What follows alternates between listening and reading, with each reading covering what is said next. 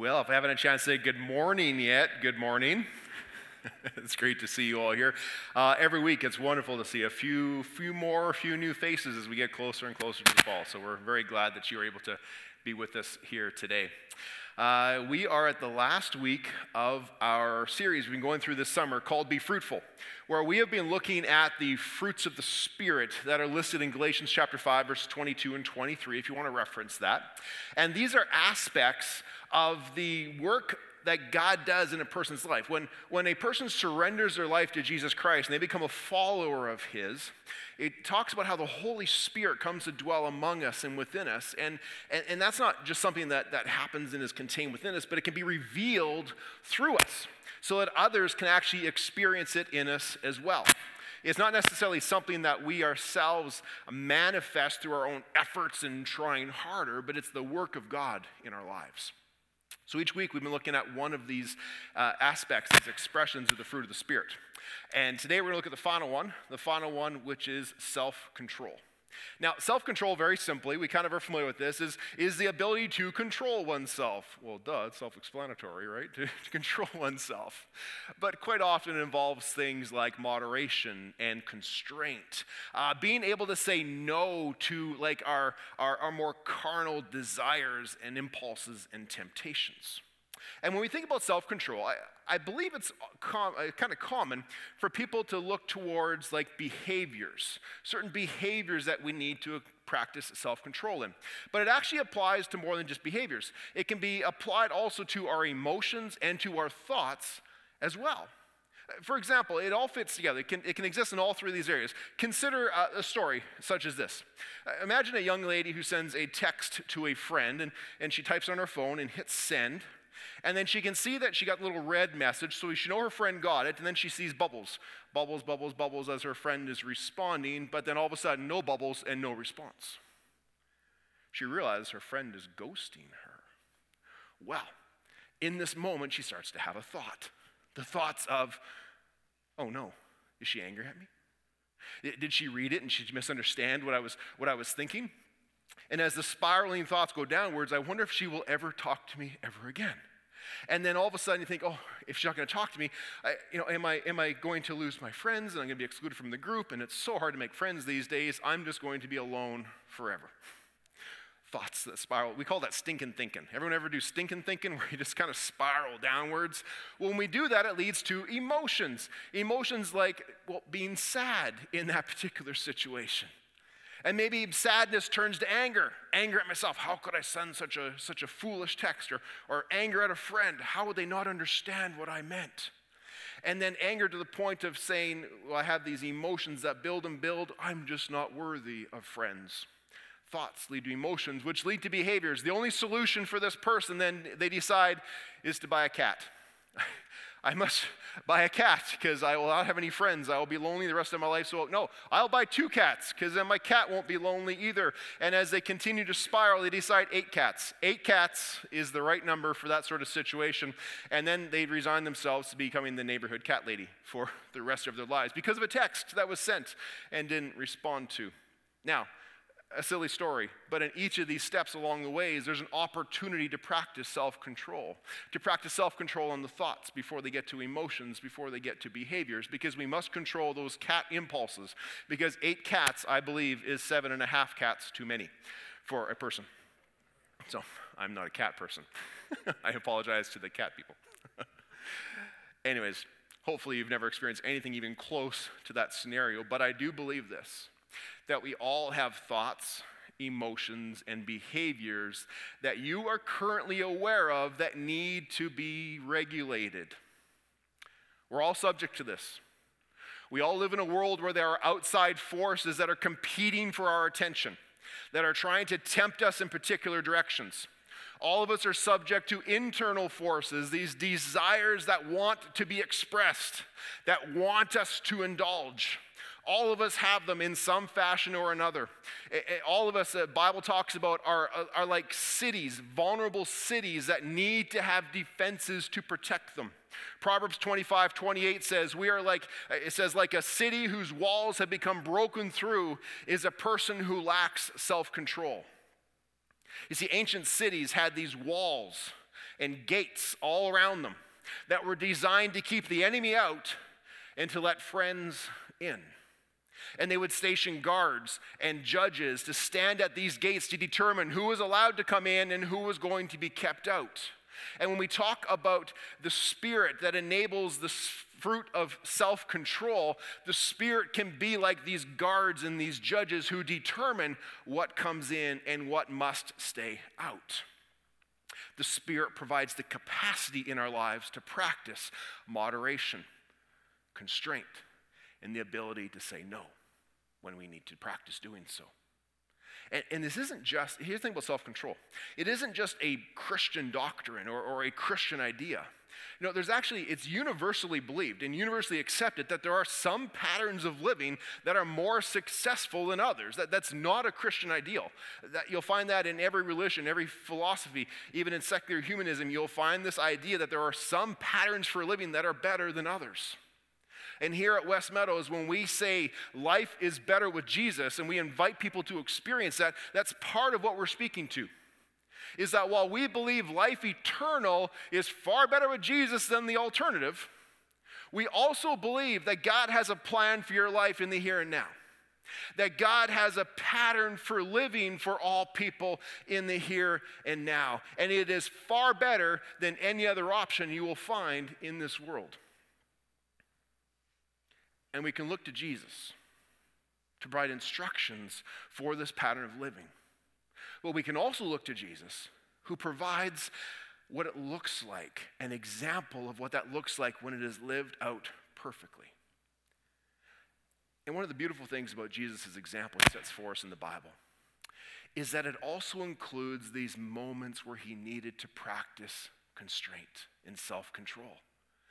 You know, and I couldn't think of any better example of this than when Jesus found himself tempted in the wilderness, found in Matthew chapter 4, verses 1 through 11. If you have your Bibles or your phones with you, I invite you to perhaps turn to that if you want to follow along. We're going to go through it quickly, but it's a point of reference if you want to follow along. Matthew chapter 4, verses 1 through 11.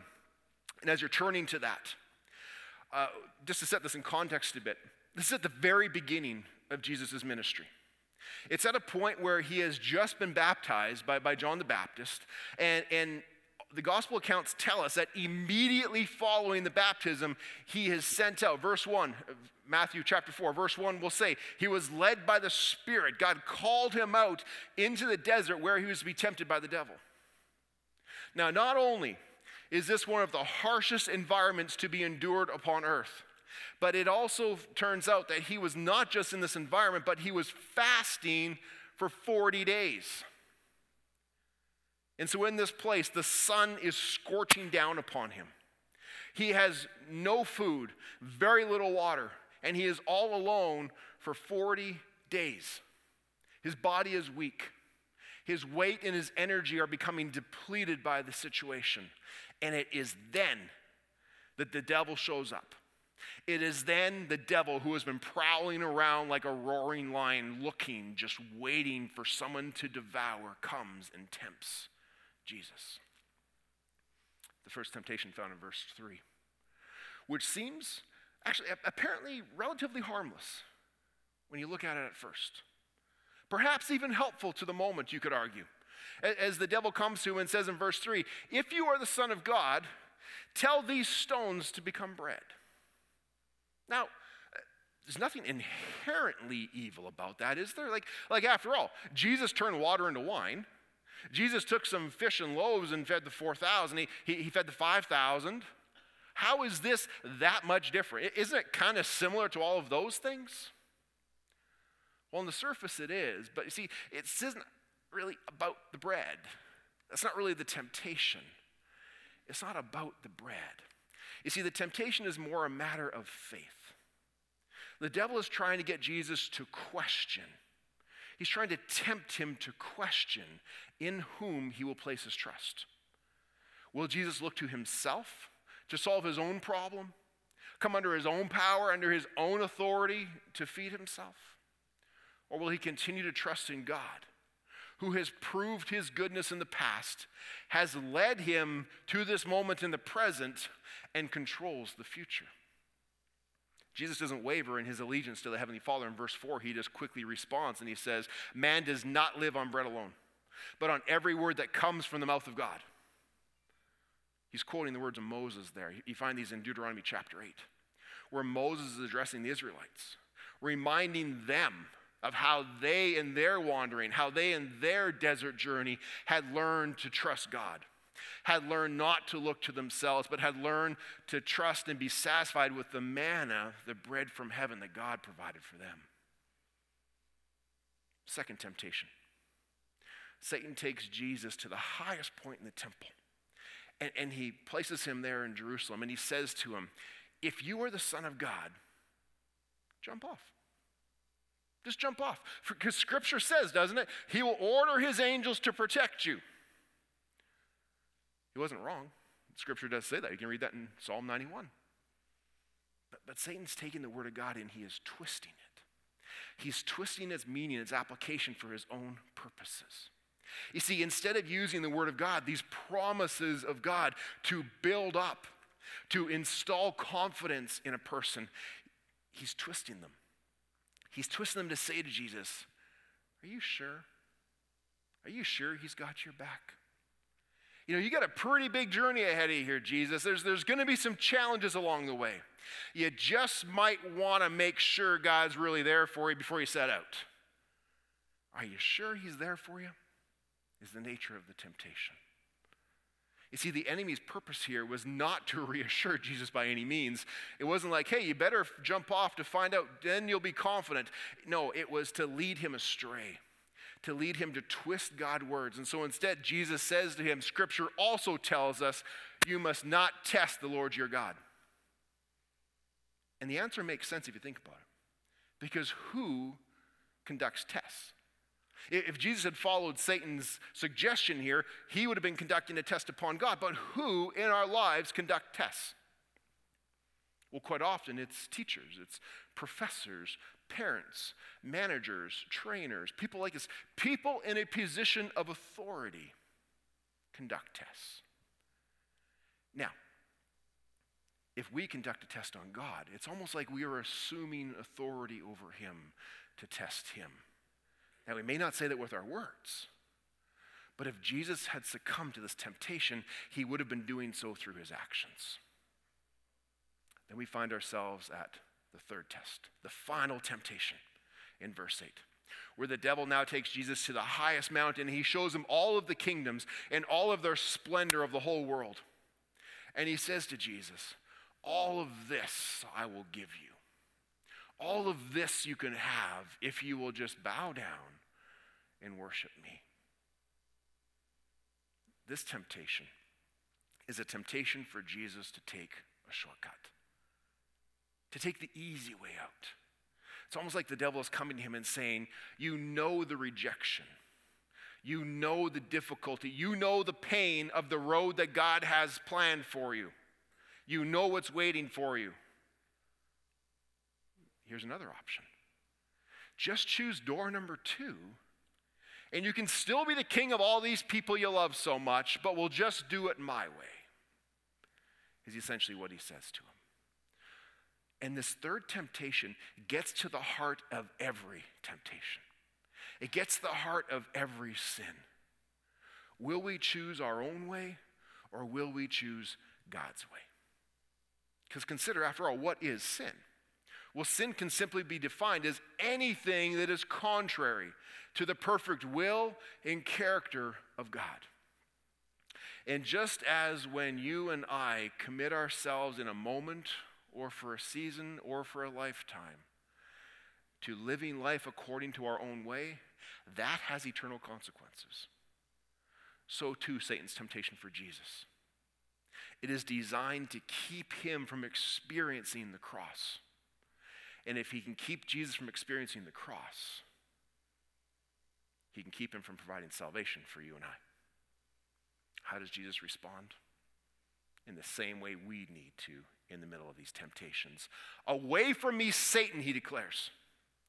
For it is written, worship the Lord your God and serve him only.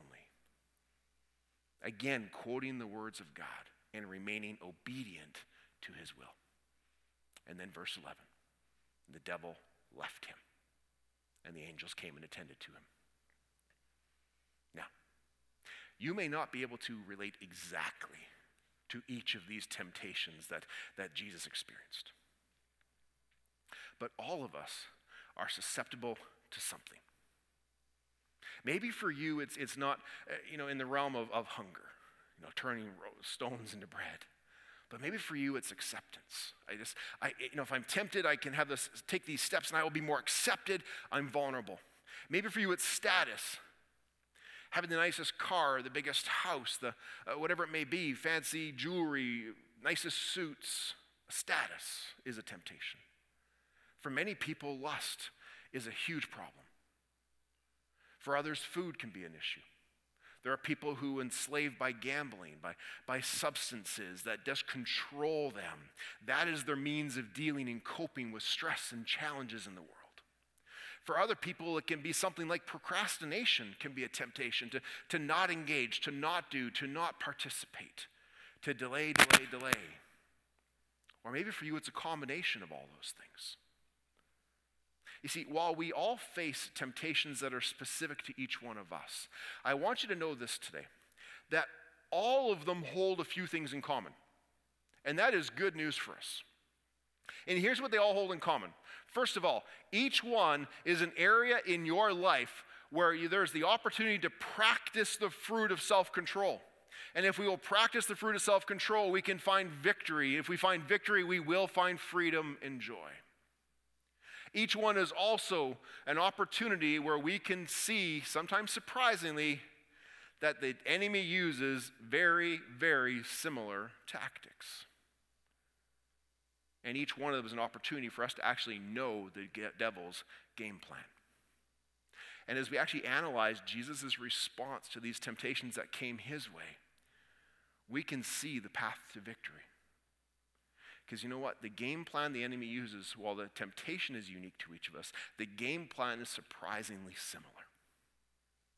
Notice, first of all, that in these first two temptations that the devil brought to Jesus, he started off by saying, if you are the Son of God. Now it sounds like here he's trying to draw the sonship of Jesus into question. But both Jesus and Satan knew very, very well who he was. And that word if can also be understood as since. Since you're the Son of God, why not put some of this authority to work for yourself? You see, these temptations were much more subtle than they appear at times. You see, the temptations were not an attempt to get Jesus to question his identity. And this is critical. They were not an attempt to get Jesus to question his identity. They were an attempt to get him to violate his identity, to violate who he actually was. And this is the first thing we need to know. We need to know who we are in Jesus Christ. That is the first step, knowing our identity, knowing who we are in Jesus Christ. Jesus knew who he was, and he could stand true in his identity. And because he stood true in his identity, he made a way for us to become identified as children of God. And that is an identity that many people here exist and is available to all people. Because when you make a choice to become a follower of Jesus Christ, to receive that gift of salvation that he made possible upon the cross, and then you seek to live your life according to his will and his ways revealed to us through Scripture, at that moment, we are told we become new creations. We're told that the person we were before we met Jesus has died. And we are reborn, spiritually reborn to a new life. Paul describes it this way in Galatians 2:20. He says of himself, I have been crucified with Christ, and I no longer live, but Christ lives in me. He's not saying here, when we talk about becoming a Christian, we're not talking about adopting a new philosophy. Jesus says 10 steps to a happier life. That's not what we're talking about. We're talking about being transformed, where our identity is no longer defined by our power, our past, our sin. Instead, it is defined by Jesus Christ, his power, his victory, his freedom. is our new identity. This past week, I was out with my son Joshua golfing, and we're waiting for a chance to tee off, and as I looked down, a little caterpillar crawled across the greenway. So I took my club and, no, I didn't. No, just kidding. It just kind of, I wouldn't do that. It was crawling across the tee box. And I thought to myself, it's kind of late in the season, man. Like, you kind of missed the boat. Aren't you supposed to be like a butterfly by now? For whatever reason, he didn't go through that process in his life. And I thought, how sad. Like, the opportunity existed for him. Everything was within him. Everything was available to him to transform into a butterfly. But he didn't. And so here he is, end of August, still inching along the ground. And I thought, how sad is it that sometimes we can all relate to that? People in this world can relate to that. You see, we all have the opportunity, everybody in this world has the opportunity to go through this transformation, has the opportunity to give their lives to Christ and be made new creations. Now, how sad is it that some people choose to reject that and never experience it and just continue kind of inching along the ground? But how much sadder still is it when so many people do enter into that new creation? They do go through that transformation, but they never spread their wings. They never take off and fly. They continue to walk along the ground. You see, when we become followers of Jesus Christ, our identity and our ability in him becomes an eternal fact. There's nothing the devil can do to ever change that. His only tactic is to get you to violate your identity. His only tactic is to continue to convince you that you can't fly and that you need to just keep crawling on your belly like the snake that he is. But why would we ever want to crawl and inch along through this life when we can fly? That is the identity that we all have in Jesus Christ. So the first step to experiencing the fruit of self-control is to know your identity and to know the power you have because of your identity in Jesus Christ. The second step is to understand the enemy's game plan and to prepare yourself so that you will not be one of these undefended cities, but to prepare yourself for the battle that needs to be waged. In any competition, whether we're talking about a sales competition, sports, or even in military combat, knowing the other team's playbook is a huge advantage. I think we would all agree with that, right? If you can know the other team's tactic and playbook, it is a huge advantage to you. The same, I believe, is true in our spiritual lives. That while the temptations that we all face, and they will be varied based upon who we are, the tactics are surprisingly similar. You see, quite often the enemy will not come at us with these frontal assaults, these big, obvious, billboard-style public displays of temptations. Sometimes we face those, but we're all pretty good at defending ourselves against that type of temptation. No, see, rather, the enemy is much more subtle, much more clever, much more precise, and therefore much more deadly. But we can know his playbook, and we find it actually in the book of James. In James chapter 1, verses 14 and 15, we read this. It says, each person is tempted when they are dragged away by their own evil desires and enticed. And then after their desire has conceived, it gives birth to sin. And sin, when it is full grown, gives birth to death. This verse is a look into the devil's playbook. This 4-step strategy that all of us are familiar to some degree in some context. And is sometimes referred to as the temptation cycle. It starts off with this idea of being dragged away. The term dragged away here is actually a fishing term, where a fisherman will take a hook and he'll put a piece of bait on it, or he'll put a nice, attractive lure, and then he will cast that out into the water to try to draw out, to try to lure the fish out of hiding. How do the fish respond? Well, if you're a successful fisherman, the fish respond by, first of all, leaving their place of safety.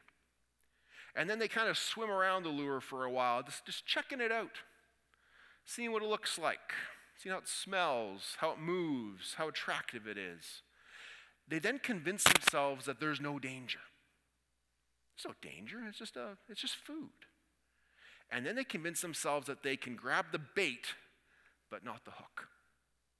Now, obviously, fish don't think. And so the fish aren't going through this mental process. But we do. We can go through a process like that. And Satan knows it. And he drops these lures in the water. And this is the step of enticement. That dropping of a lure in the water. Now, it may not literally be water for you, but it may be as you're walking down the street or as you're driving to work or to school. It may be something that's on your phone. It may be something that's on the internet. It's this lure, this moment that creates desire, this enticement, where you hear this voice say, you need that. I wonder what that tastes like. I wonder what that feels like. You've had a hard week. You deserve this. Who would it hurt? Enticement. And when enticement is dropped in the water, it leads to conception. Now, conception is the process of forming and hatching a plan. When we talk about this in the circle of addiction ministries and addiction therapies, it's sometimes referred to as the stage of ritualization, where we start in a place of safety, but then gradually, somewhat knowingly in the back of our mind, we start slowly slipping away from safety towards what we know, not willing to admit, but know is more dangerous. It could be something as simple as surfing the internet innocently, but then your searches gradually, step by step, increasingly become less innocent. A ritualization may look like going to the store just to browse, to kill some time. I got some time on my hands. I'll just go browse at the stores. I know we're on a tight budget. I know I got to pay for kids' clothes and going back to school. I'm just browsing. I'm going to say no to the first thing, the second thing. I'm going to say no to the 9th thing, but we already know I'm going to say yes to the 10th thing. It may be where we call somebody on the phone I heard there's something happening in their life, and I'm just going to call them to express my concern. I want to pray for them, but I can't pray for them unless I know the whole story so I can pray properly. And so I'm going to call them, and that story turns into another, but it's not gossip because you can't gossip at prayer meeting, right? If it happens in prayer, it's not gossip. Ritualization, conception, which then leads to the third step of birth, which naturally follows conception. This is where whatever you had acted or dreamt or plotted towards, that action is now carried out.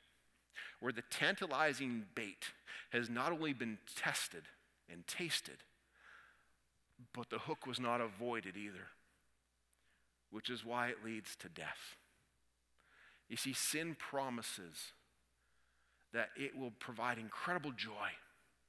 Sin promises it will give you the fulfillment you're looking for. But I can tell you that sin has never delivered on its promises. That regardless of any lie the enemy is telling you, sin cannot bring you life. It only brings death. It cannot bring you joy. It only brings shame. It cannot give you pleasure. It gives you pain. It cannot give you intimacy. It will bring you isolation. Sin will not deliver on the promises that it makes. It only brings forms of death. See, this is the devil's scheme. And I honestly believe, I have seen this enough in my own life and in the years that I've been a pastor working with people and trying to help them find victory over these things.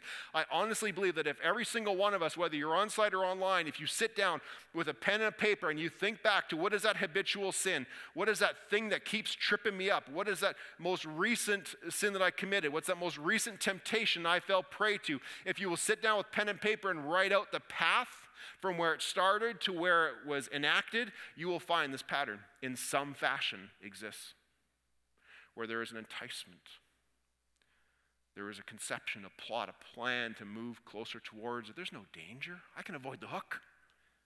And then you act on it, and it gives birth to death. It gives birth to sin.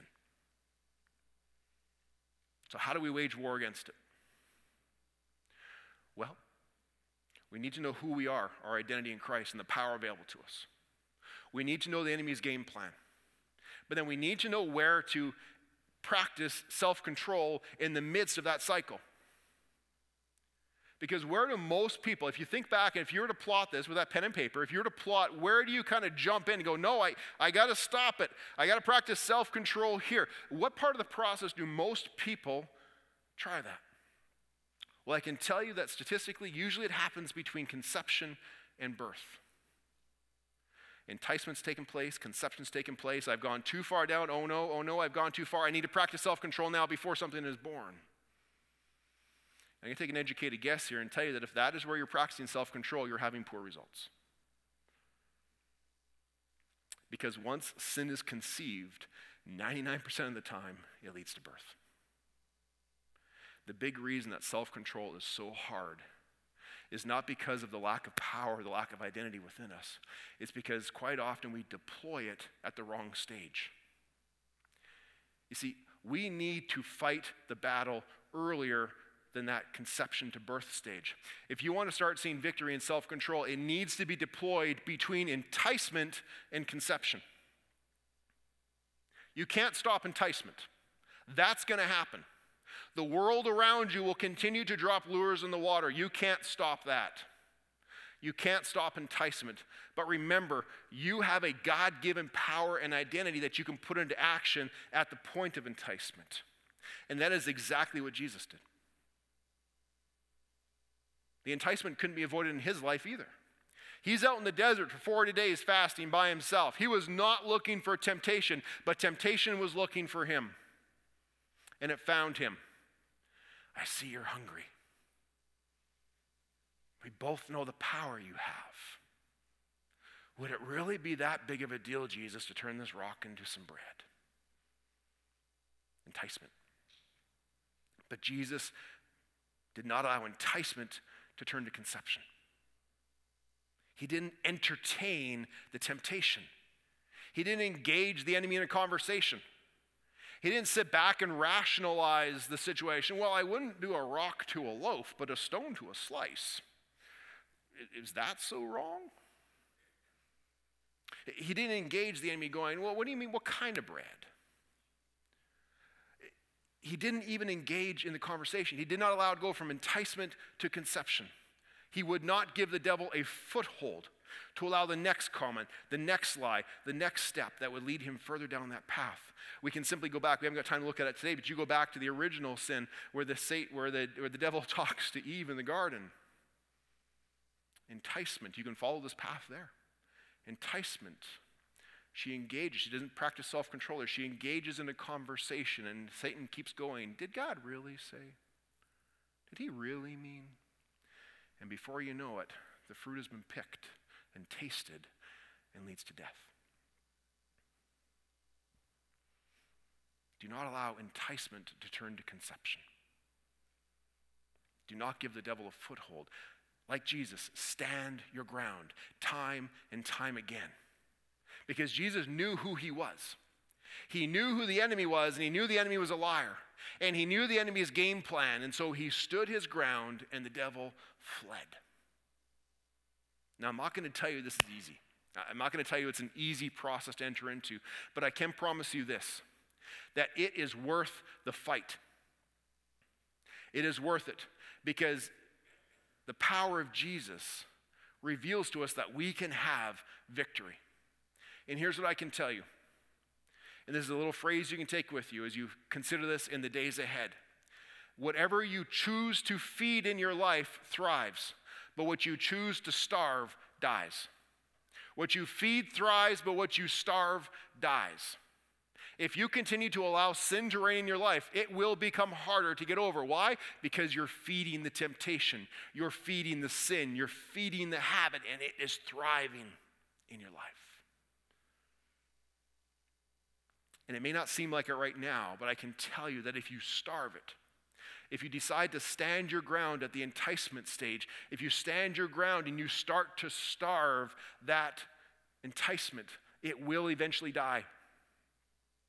And in the same vein, if you are starving your relationship with Jesus Christ, if you are not in the Word reading your Bibles, if you are not in a time of prayer with Him regularly, if you are not fellowshipping with fellow believers to be built up, to be encouraged, to be trained up and strengthened, if you are not serving and giving, at one point you'll start to feel like you're losing touch. Like a part of yourself is starting to just die. But be a controlled person who feeds themselves spiritually. And I promise you this, if we will do that, vitality will return, because what you feed thrives and what you starve dies. So get in the Word. Open your Bibles, find a reading plan, find scripture you can meditate on and memorize. Look at Jesus' response to each temptation. He quoted scripture. It was his sword he used to battle any temptation in his life, because he had the Word of God in him and ready to be used as a weapon and a defense. Feed yourself spiritually by getting into community. Surround yourself with other godly people who can support you, encourage you, hold you accountable. Take steps to pray on a regular basis. Live a life of prayer where you just share what's happening in your life, your fears, your concerns, your victory. Share those with Jesus in prayer. You can do that privately to your Heavenly Father as you just commune with Him, or do it collectively with other believers who can carry those burdens for you as well. Feed yourself by give and serve. Sometimes temptations are defined simply by selfishness. One of the best ways to overcome selfishness is to give things away. Give away your time, your talent, your resources to others and to the church ministries. That is one of the best ways to combat any temptation of selfishness, is to give it away to God's purposes and use. Because what you feed thrives, but what you starve dies. So, as we move to conclude today, how do we practice self-control? Know who you are in Christ. Know the power available to you because you are in Christ. Know the enemy's game plan and starve him out while you feed the Spirit within. As we close today, I want to ask you this question. What are you going to feed? What are you going to feed in your life that you want to thrive? But at the same time, what is it in your life that you are going to starve because you know it needs to die? As you leave you with that question, I want to invite you, if you would stand with me for a word of prayer. Heavenly Father, we thank you for the power of Jesus Christ, for the example of Jesus Christ, the one who made it possible that we can be children of God. Oh, Lord, I pray for all those who are gathered with us here in person or online right now. And as heads are bowed and eyes are closed, Lord, if there are people in the sound of my voice who know they need to feed their relationship with Jesus Christ, whether it's because they've never made that first-time commitment or because they know that they have wandered away and they have allowed the wrong things to thrive in their lives, God, I pray and I invite them right now in their hearts, or boldly enough to raise their hand virtually or in this place that are gathered with me, to say, this day I choose Jesus. I invest in Him. And if you're one of those people, I invite you to pray with me right now. Say, Heavenly Father, thank you for sending your Son. Thank you for Jesus, who paid the price upon the cross for my sins.